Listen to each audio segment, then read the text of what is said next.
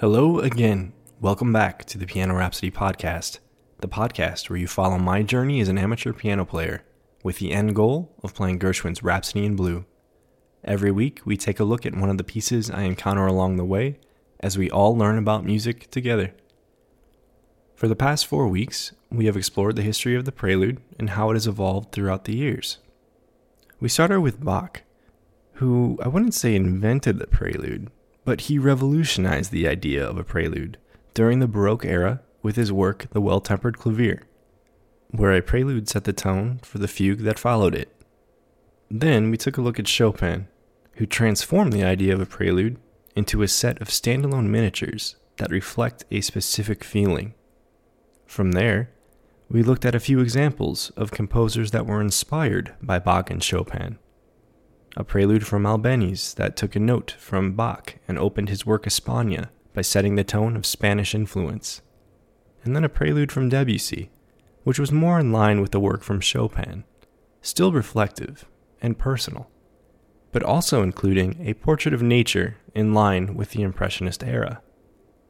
Today, we are going to close out our discussion of preludes with another French Impressionist composer who hated the term Impressionist, Maurice Ravel. But first, I want to name drop some other composers who wrote a noteworthy set of preludes. First we have Busoni. He was a Romantic era composer who wrote a set of 24 preludes. Stephen Heller is another Romantic era composer who actually wrote 3 works of preludes, totaling a whopping 74 if my math is correct.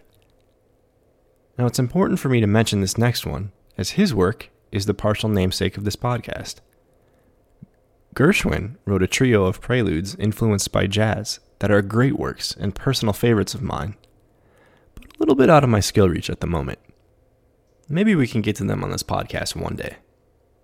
I'd also be remiss if I didn't mention a host of Russian composers who took Chopin's inspiration and ran wild with it, creating sets of 24 moody, diverse preludes, and in Chopin's style, one in every major and minor key. So we have Kabalevsky, whose preludes were inspired by Russian folk songs, Scriabin's set of 24. Then we have overachiever Shostakovich, who wrote not only a set of 24 prelude and fugue pairs a la Bach, but also a set of 24 preludes a la Chopin. And then there's my personal favorite set, second to Chopin's, a set of 24 by Sergei Rachmaninoff.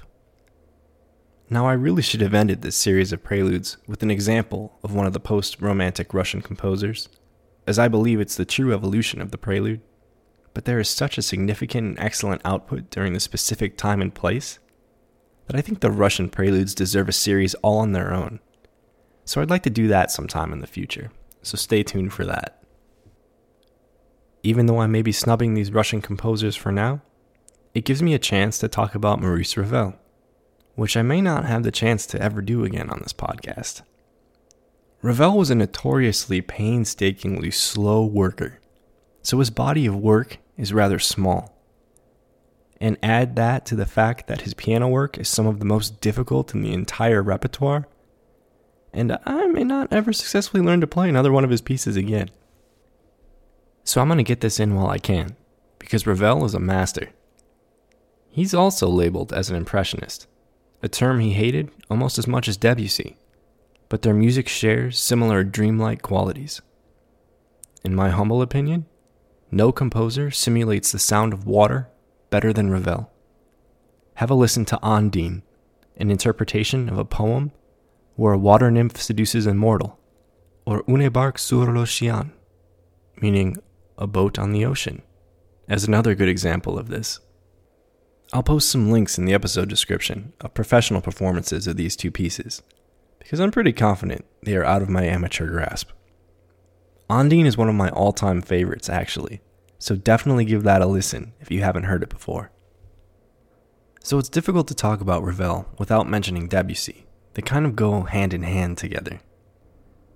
And like a tale as old as time, Ravel and Debussy started as friends, but a rift formed in 1905, and their admirers formed rival factions. Just like Taylor Swift and Katy Perry. And what caused this professional rivalry? Well, perhaps pride?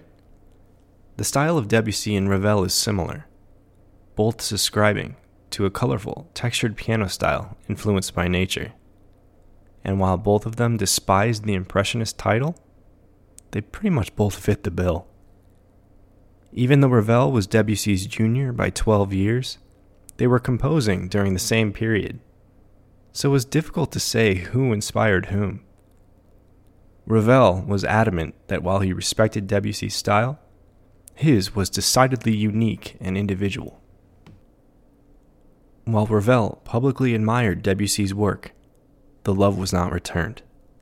Debussy is quoted in a letter to a friend describing Ravel. "What annoys me is his posture as a trick maker, or better, as a charmer who can make flowers grow around a chair." Even when the man is throwing shade, he still talks about flowers. This tension culminated when it was rumored that Debussy stole a theme from Ravel and incorporated it into one of his own pieces. And speaking of Taylor Swift, baby, now we got bad blood. Or it could have been more personal. In 1904, Debussy, being the upstanding gentleman that he was, left his wife Lily and went to live with his mistress. Ravel and several of his close friends provided a modest income for Debussy's abandoned wife, which likely ruffled his feathers. Or in Debussy speak, trampled his meadow flowers. Whatever the reason, Ravel is quoted to say that it is probably better for us, after all, to be on frigid terms for illogical reasons. So while these two are credited with the heavy lifting for the French Impressionist piano repertoire, there's still that icy vein running underneath. But let's get back to the piece du jour, Ravel's Prelude in A minor. We were in the year 1910 last week with Debussy, and we're basically staying in the same time period, only going a few years forward to 1913. Ravel wrote this prelude as a standalone miniature to be used as a sight reading test for the Paris Conservatory students. The prelude is untitled, but it contains a dedication to Mademoiselle Jeanne Leloup, who was a student at the conservatory. There's not a whole lot of information out there on this minor piece of Ravel's, but I did see that Miss Leloup won a prize for this prelude. So it's slight speculation on my part, but I wonder if Ravel kind of dedicated this prelude to her for winning some kind of sight reading competition at the school. Anyway, the fact that this was meant to be a sight reading piece is actually pretty mean of Ravel, because there's this extended portion of the prelude where the hands basically both meet in the middle and are expected to play on top of each other, which is difficult enough when you know it's coming. But to not know it's coming probably made it pretty entertaining to watch the students struggle.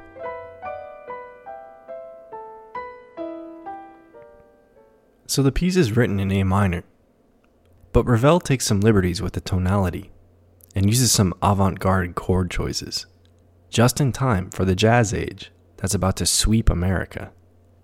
There's one chord in particular that he uses prominently twice during the latter half of the prelude that is quite striking,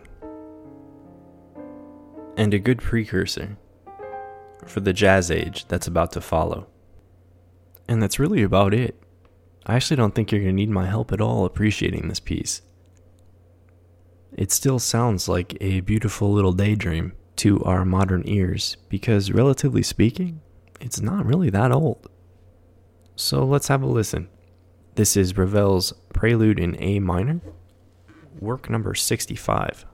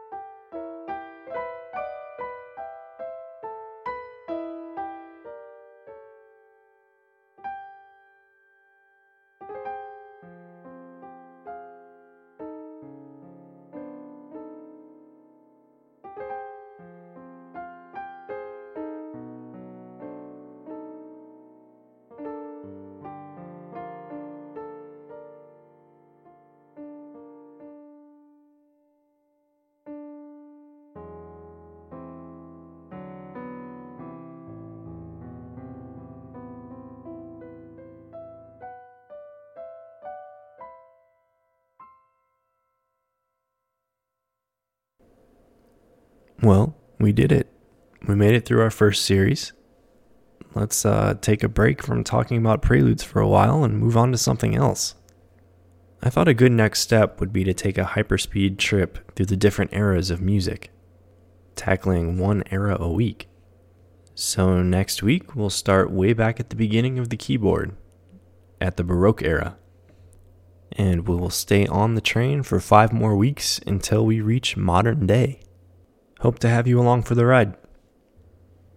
Thanks for listening to the podcast. You can find the standalone recording of this prelude in the podcast feed. If you haven't already, please take a second to subscribe, rate, and review. If for no other reason, then it'll make my day. You can find me on Twitter @PianoRhapsody, email me at pianorhapsodypodcast@gmail.com, and you could also stream all of the recordings you hear on this podcast and more at my SoundCloud page. Next week, we will talk about the Baroque era, and we will not talk about preludes. I promise. Talk to you then. Have a good week.